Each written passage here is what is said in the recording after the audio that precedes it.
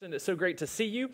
So great to have many family members visiting with us. I love Christmas carols, and that went a lot quicker than what I thought. We wanted to honor your time today, try to keep this service to an hour, but that went by really quick. So we'll know next time to add more songs.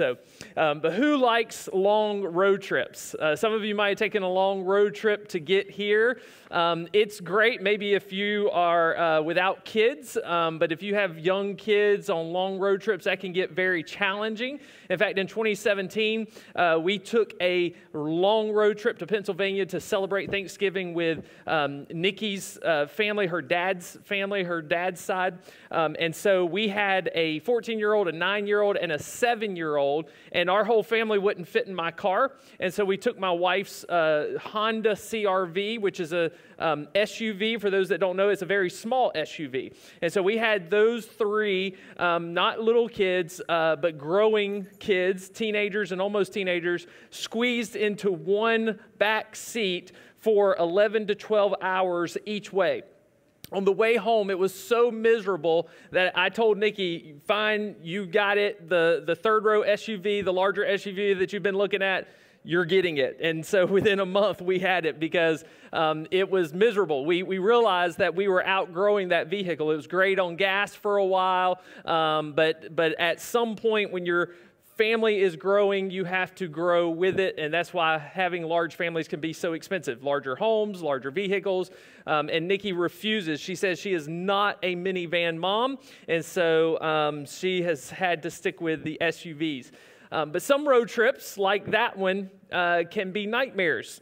Once again, especially if you have young children, especially depending on what happens. I remember us taking a missions trip, our first missions trip to Baltimore. It took us 16 hours to get home. It took us 3 hours to get from Washington to Richmond because of the traffic, because we did a poor job of scheduling that trip, and we ended up coming home 4th of July weekend.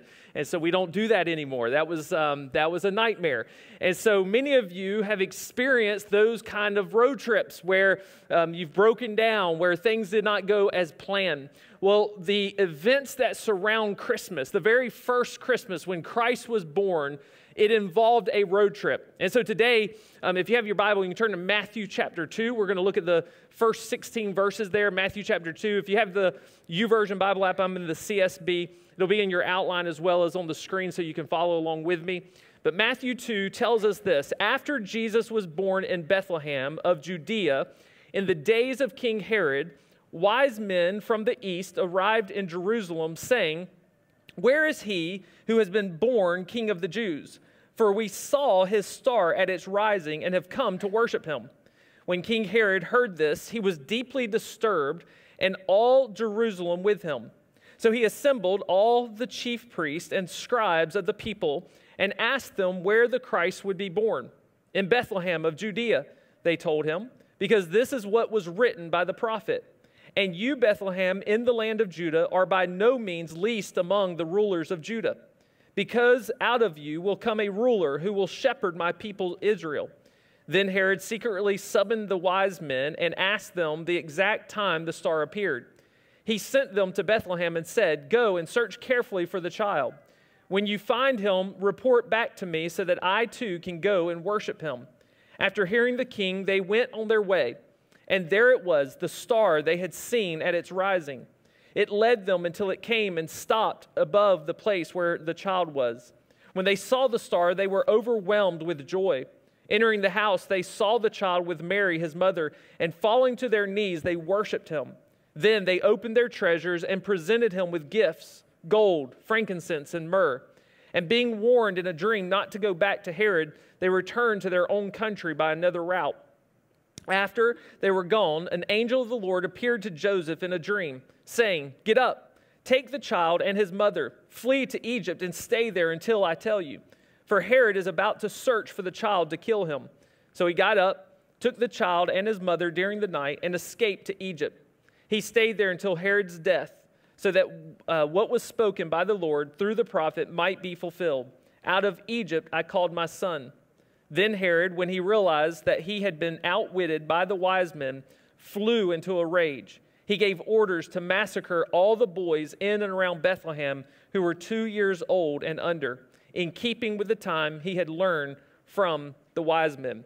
And so here we learn of this road trip that the wise men took. It took them 1 to 2 years, according to Scripture, to find this child, this baby, Jesus, as they set out to seek him and to find him.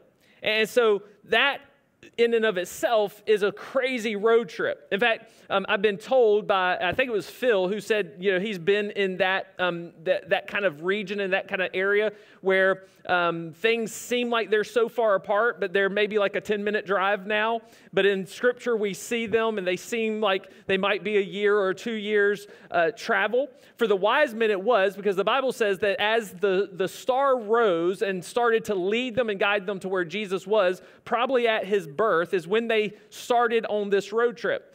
And so based on the timing of when Herod had the children killed and things like that, we know that it was between 1 and 2 years that they are on this road traveling to find Jesus. This isn't a comfortable or a convenient road trip. This is one of those difficult road trips. They're on camels probably, or some other animal such as that. They're traveling through difficult terrain. In fact, I tried to Google map this one time to see from the region in which many people believe that they came to worship him to where Jesus would have been and where they would have had this interaction with Herod. And it was very difficult terrain. It won't even give you a route on Google Maps or on Google Earth because of the terrain. You have to go around, and that's what took them so long. You couldn't just go over mountains. You have to go around mountains. You have to go in the places by which you could travel. There were no interstates or highways like we're used to. So this is a very difficult, this is a very hard, this is a very inconvenient trip for them. It required a loss of time with their loved ones. It required personal resources to fund their trip. It also took them approximately 4 years of their life, not only to travel there, but to travel back home once they had gotten to Jesus. So why would they do this? Why would Jesus be worth their time and their effort and their sacrifices? You can write this down. People worship what they value and believe has worth. People worship what they value and believe has worth. Their whole trip was to worship Jesus. The whole point of their trip was to worship this newborn prophetic Messiah that had come to be the King of the Jews. That is what worship is. Every one of us have been designed and created to worship. We all worship something. We worship what we ascribe value and worth to. And so whatever you see in your life as having value and worth, you worship it. You give it adoration. You elevate it. And that's essentially what idolatry is. If you've ever heard that terminology, it's placing anything and ascribing greater worth and greater value to something above God. And so you're making it an idol. You're making it an object of worship. And so the reason that these wise men traveled to worship this Jesus and to be there in his presence was because they saw him as having great value and worth. Look at verse 2 and then verses 7 through 11 again. Where is he who has been born King of the Jews? For we saw his star at its rising and have come to worship him. Verse 7, then Herod secretly summoned the wise men and asked him the exact time the star appeared. He sent them to Bethlehem and said, go and search carefully for the child. When you find him, report back to me so that I too can go and worship him. After hearing the king, they went on their way, and there it was, the star they had seen at its rising. It led them until it came and stopped above the place where the child was. When they saw the star, they were overwhelmed with joy. Entering the house, they saw the child with Mary, his mother, and falling to their knees, they worshiped him. Then they opened their treasures and presented him with gifts, gold, frankincense, and myrrh. So by faith, these men began on this 1 to 2 year, very difficult and inconvenient journey to be at the place where Jesus was for the sole purpose of worshiping him. When they saw the house and they saw the star resting over the place in which Jesus was, it says that they were overwhelmed with joy. That's what worship does. That thing that brings you joy, that thing that overwhelms you with joy, that brings delight and contentment and satisfaction to your life, that's what you worship. And for these wise men, their whole travel was to get to Jesus so that they could worship him, because he is what brought them joy. In fact, they could have, when they saw the star rise, they could have just worshiped the fact that that must be a sign that this Jesus, this Messiah had been born, and they could have just thanked God in that moment. But for them, this was personal. For them, this was a moment for them to make God personal in their own life. It wasn't just God in heaven anymore. It wasn't just God in the distance and this God that we believe in, but now this is God in the flesh, Emmanuel, God with us. If there's anything to travel and see, it would be this Jesus. Many of us have traveled maybe long distances to go to a special sporting event or a special concert or something along those lines. And for us, a long trip might be a 4-hour flight or, a half-a-day drive or something like that. But this is the God of the universe. This is the Lord, the Savior, Jesus. He has been born. He has come to be among mankind. And so they take off and they travel on this road to be with him. In fact, as the Bible tells us, they were overwhelmed with joy. In Luke 2, joy is the emotion that the angel tells the shepherds that his good news would bring. Look at verse 10 of Luke 2. The angel said to them, "Don't be afraid, for look, I proclaim to you good news of great joy that will be for all the people." We looked at that last week. The reason the good news that the angel had come to deliver would bring great joy to mankind, to all people, was not because it was just news. In fact, I quit watching the news several years ago. I could care less about it. It's not even news. It's just commentary. It's arguing. It's yelling. My mental health has been so much better from turning it off. I will tune into certain places to find out what's going on, just to find out the facts of what's happening, but I don't need everybody else's opinion on this channel or that channel. It just drives me crazy, and it doesn't matter which way I lean politically. It's just ridiculous. If you are dealing with stress and anxiety, maybe start cutting out the mainstream news, and that might start to help, because news doesn't often bring joy. News doesn't often bring happiness, and especially in our time. It's always negative, because negative sells. Negative gets people to tune in, especially if the negative is in your bent and in the direction that you lean. And so you're going to tune in. You're going to click on things, the clickbait, and you're going to be affected by that. So we know all news is not good news, and we know all news doesn't bring joy. But this news brings joy, overwhelming joy, not because it's just news and not just because it's about an event, but it's about who the news is about. In fact, verse 11 in Luke 2 says, "Today in the city of David, a Savior was born for you, who is the Messiah, the Lord."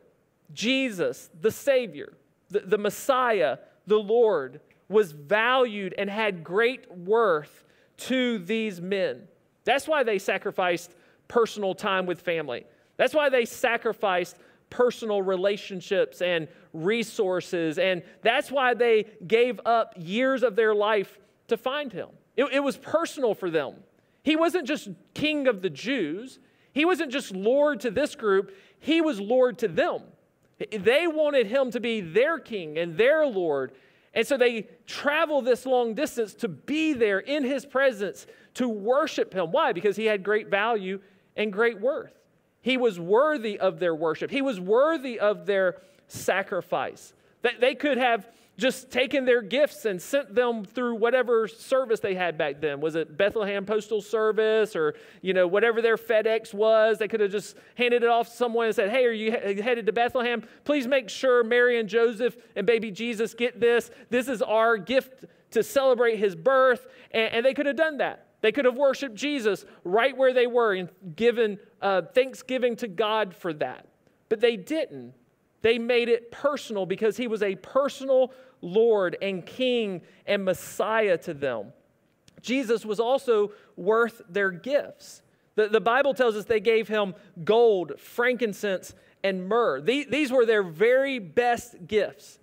They decided out of a heart of worship, out of a heart of allegiance, out of a heart of adoration for Jesus, that he deserved their very best.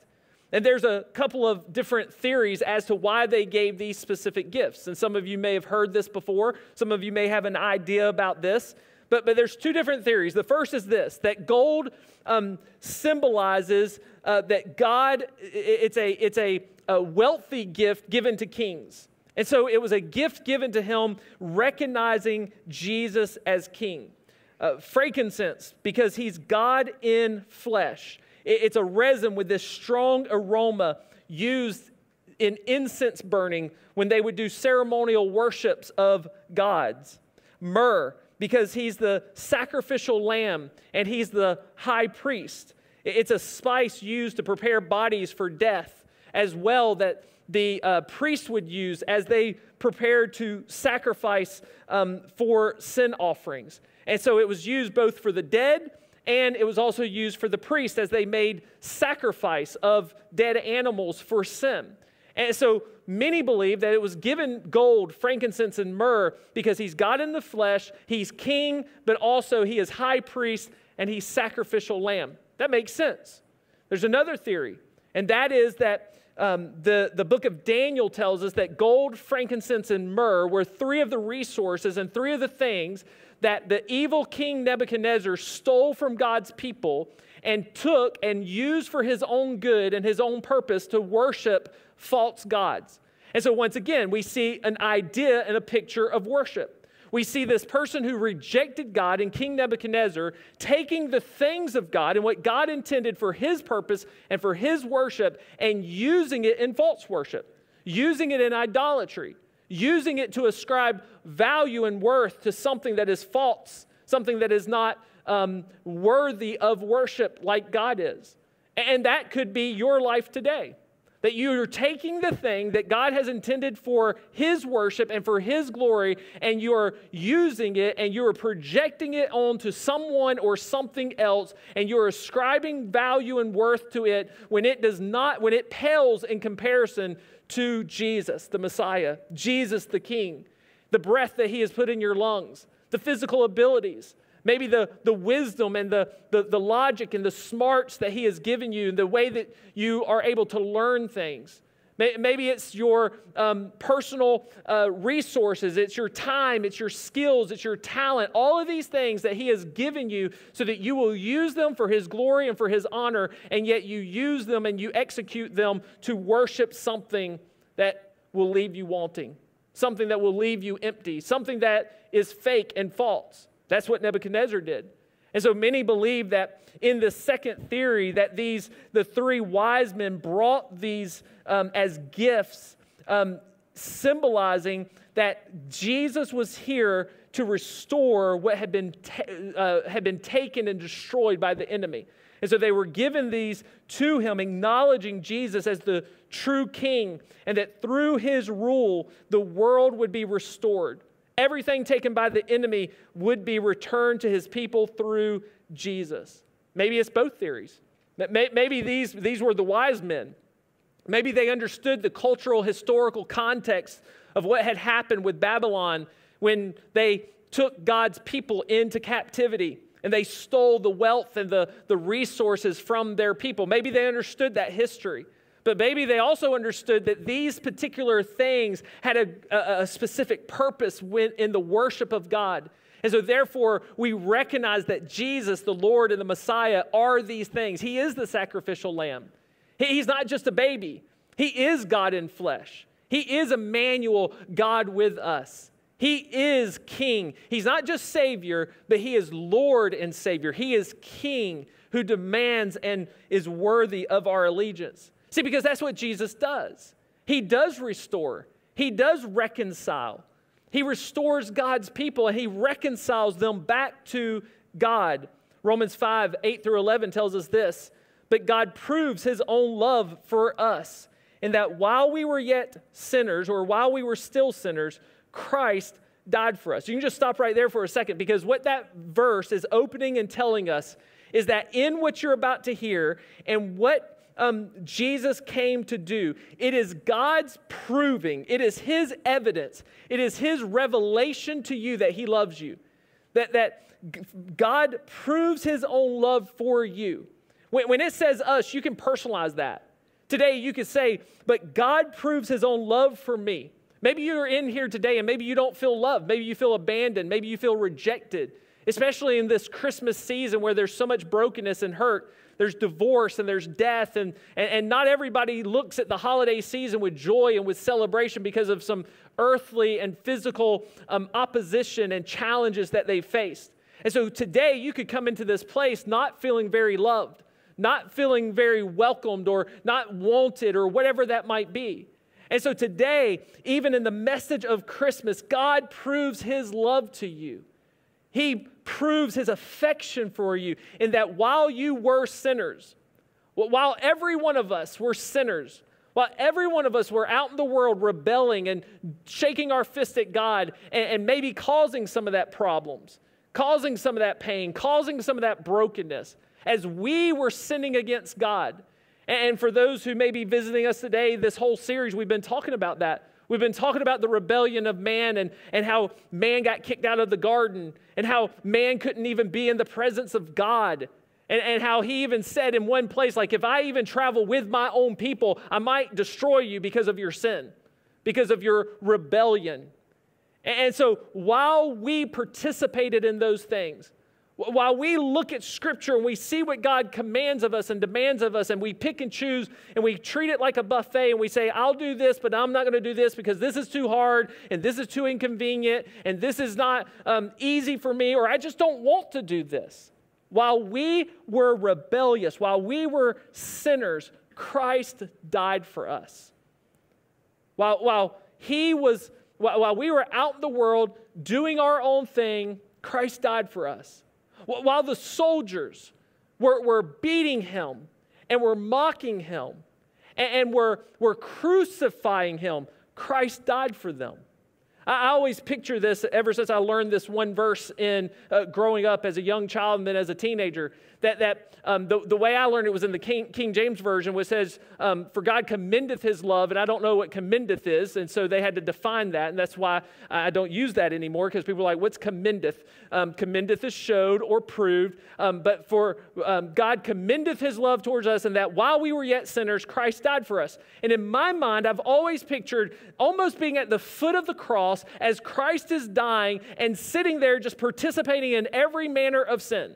Like everything we could think of that is sin, like mankind is at the foot of the cross participating in that sin in view of Him, and yet He is proving His love to those sinners who are actively participating in that sin and rebellion against Him while He's on the cross, proving to them, proving to every one of us that He loves us. Verse 9, how much more then, since we have now been justified by His blood, will we be saved through Him from wrath?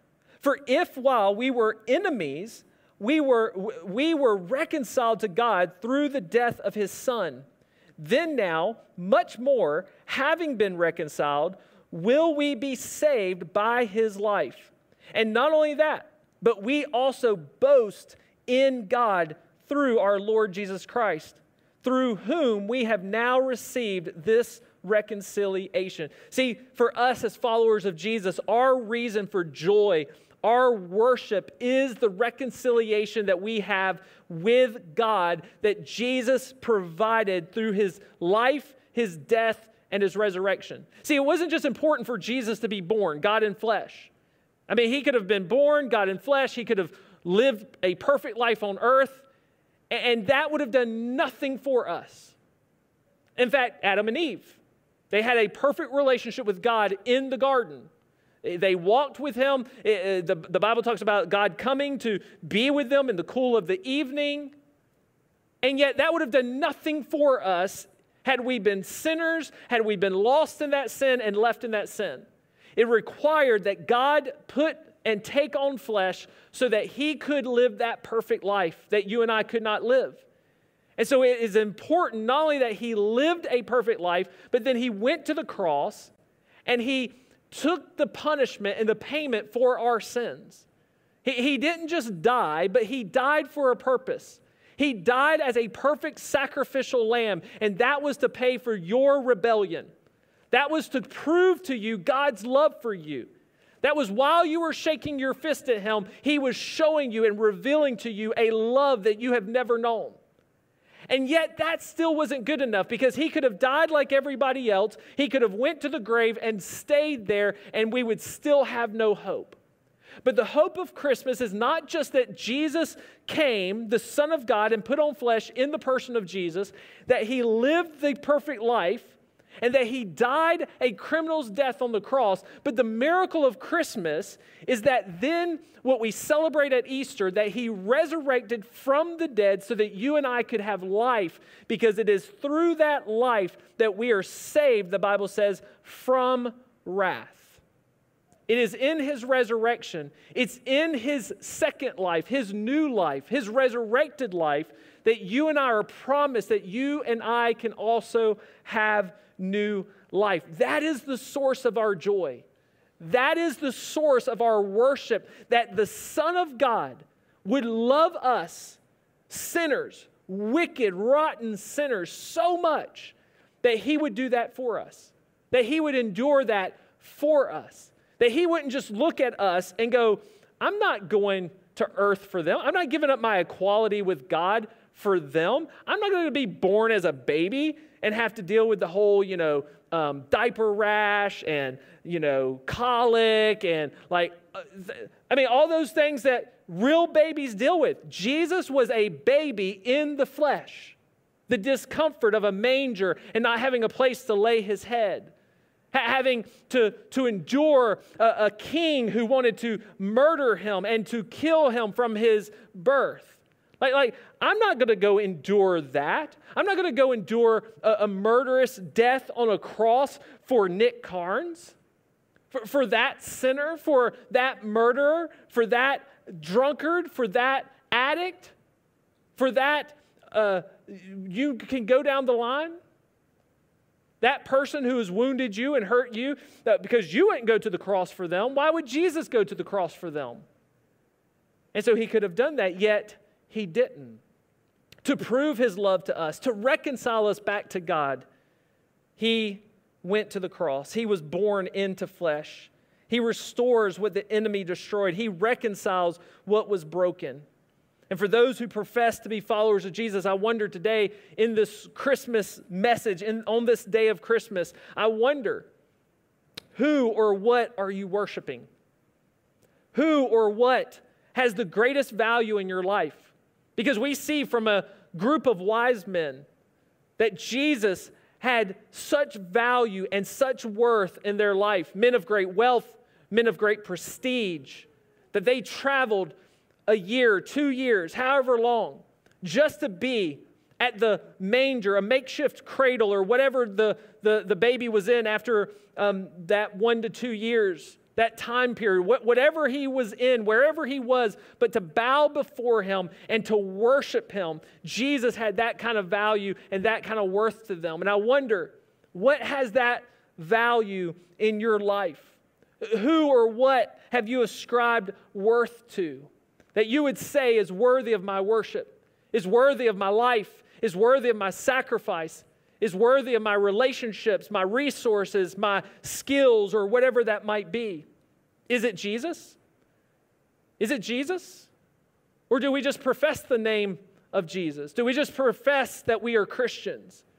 Has he truly captured the value and the worth of our heart? Is he truly the desire and the great treasure and the great reward that we live for, that we would die for, that we would give our whole selves for, that as Romans 12:1 tells us, that we would give our bodies as living sacrifices to? Because if so, if not, then Christmas has become of no value to us. Then Christmas is of no worth to us. It's just another holiday. It's just a day to give out gifts. It's just another day to gather with family. But there's no purpose in Christmas if Jesus is not of great worth and of great value in our heart and in our life. Is Jesus your king?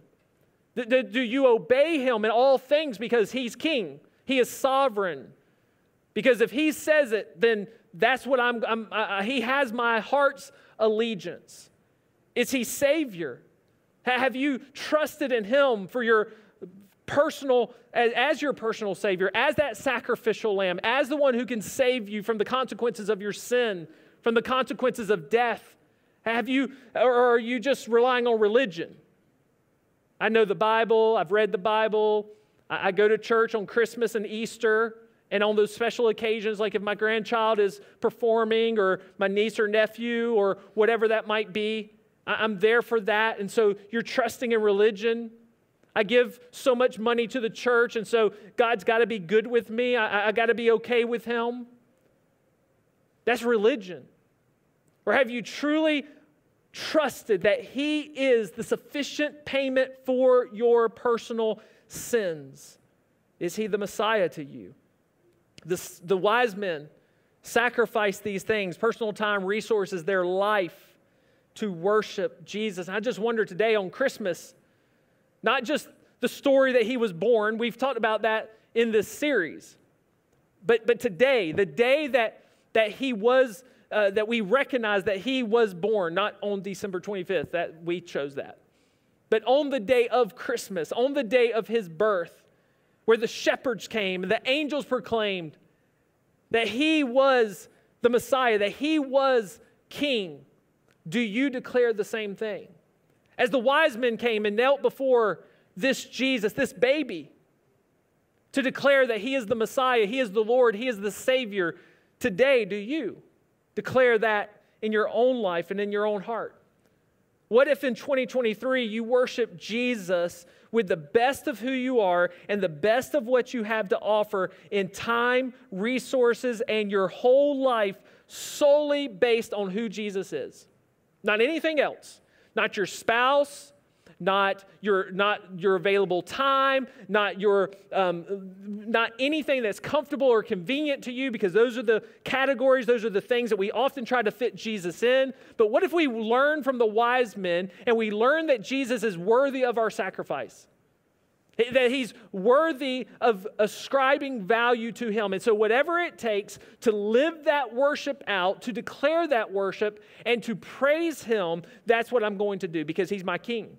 He's my Savior. He's my Messiah. And so what if in 2023 we design those things, we ascribe those things solely on who Jesus is?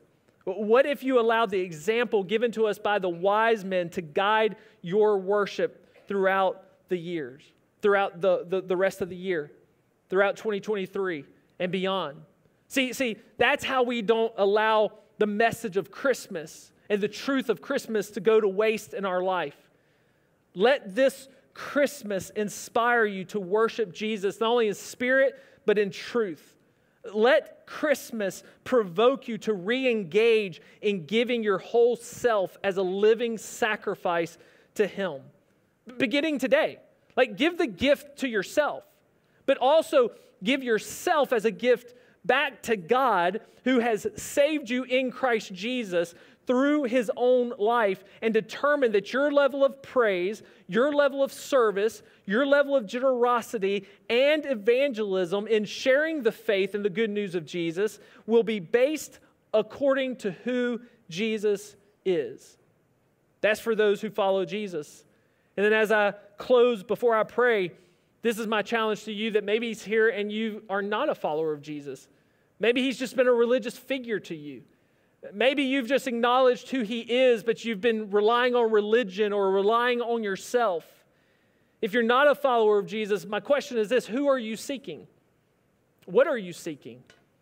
What are you ascribing value and worth from your life to? You're designed to worship. That's how God created you. You will worship something. You will ascribe value and worth to something. In fact, that might look like money, materialism, pleasure, status, I mean, you can create your own list. It could be a multiple of those things. This is why Herod tried to kill baby Jesus and in the process destroyed the lives of all the young boys that were 2 and younger, because Jesus, a little baby, was a threat to his worship, to the things that he valued and what he had given worth to, his power, his prestige, his own personal glory. And so it's because of this, it was because of the prophecy of what Jesus would be, that the government would be on his shoulders. And Herod is thinking that he's coming to establish an earthly kingdom. And so Jesus' own life was at risk from birth because of worship. And I wonder today, what are you seeking? What are you worshiping? What has captured the value and the worth of your heart? Jesus loves you and he desires to know you personally and intimately. Just as the wise men, just as the shepherds came and knelt before him and came to be with him personally, he wants to know you personally. He wants to save you. He wants to reconcile you. He wants to restore your life. But he also demands allegiance. He also demands that we make him king and Lord of our life. Because the reality is this: the money, the materialism, the pleasures, the things that we use to cope with, to numb ourselves and to escape the pains of our life, all of those things, the status, the prestige, the personal glory, all of that will leave you empty. All of that will leave you wanting more. It will not satisfy you, and it will not bring you joy. But the wise men knew that Jesus brought joy. And that's why just by seeing the place in which he was residing, it overwhelmed them with joy because Jesus was there. Jesus can fill you with such joy. It does not matter what you face in this life. It does not matter the challenges, the pain, the suffering. But in the midst of that, you can be content, you can be satisfied, and you can have joy despite the darkness and the brokenness. He brings satisfaction. Today, you too can be wise, just like the wise men, by making Jesus your personal king, your personal Savior, declaring that he is the Lord of your life. It's not just saying some prayer so that you get a free ticket out of hell and you get to go to heaven. That's not what our relationship with God is about. And some of you, I fear that's been your experience. I remember that day. I was scared. I didn't want to go to hell, and I didn't want God to be mad at me. I didn't want his wrath. And so I remember being in that service. Maybe it was a Christmas service, or maybe it was an Easter service. And all the pastor said I had to do was say this prayer, and then I would be good with God. And so I said that prayer. And I wonder if you said that prayer, if anything changed. Did the allegiance of your heart change? Like, did Jesus become the great value and the worth of your heart and of your life? Did he become the great treasure and the great reward? Did all of a sudden, like, you want to be with God's people? All of a sudden, you want to know more about God. You want to have this intimate relationship with him. Or did it just go, you know what, I said a prayer, and I believe I'm going to heaven. I did the right thing. I did what I'm supposed to do, and so I'm good. I checked off that box, and that pastor said I'm good. But nothing changed in your worship. Nothing changed in your life. See, it's not about that. It's not just about saying a prayer. It's about changing your allegiance.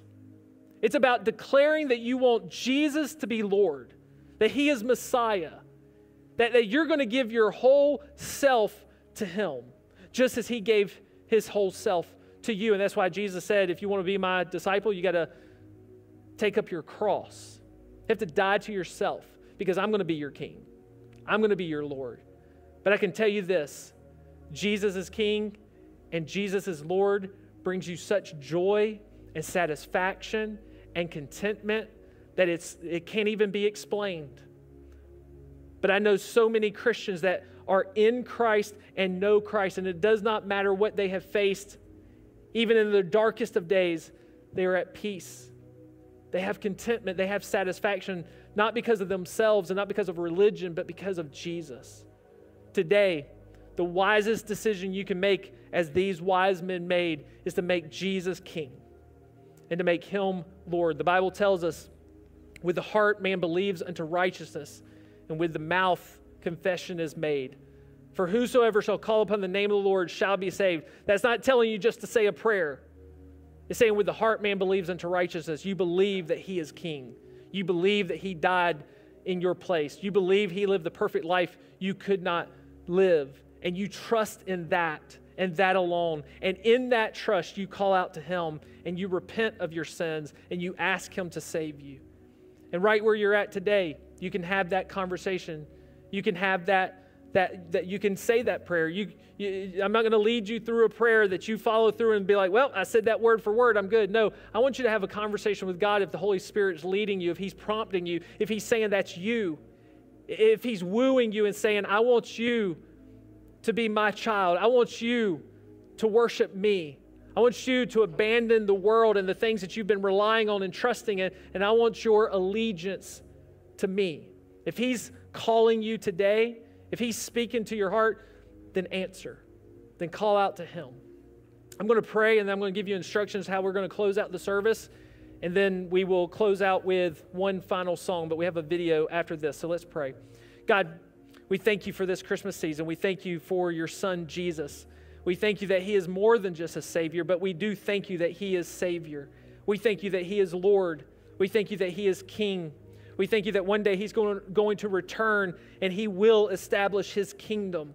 And those who will reside and live in that kingdom in his presence will be his followers, will be your children made possible because of Jesus. Lord, I pray that no one here would miss out on that. I ask, Father, that your Spirit would speak in a way that I can't to the hearts of those who are here or are tuning in online or will watch later. That, Lord, today would be the day that they don't just make Jesus Savior and they don't just say a religious prayer, but they make it personal. That they make a decision for themselves that they not only need Jesus, but they want Jesus. That they're not only just going to call out to Jesus to save them, but they're going to worship Jesus, imperfectly at best. But that is the desire of their heart. That is the pursuit of their life. So work now in the hearts of those who have heard the truth of your word. May we all be reminded that the purpose of Jesus is to worship him and to give him glory. The purpose of our life is to worship him and to give you glory. May we be found faithful in doing that. May your Spirit empower us and lead us and guide us to do that very thing. It's in Jesus' name I pray. Amen.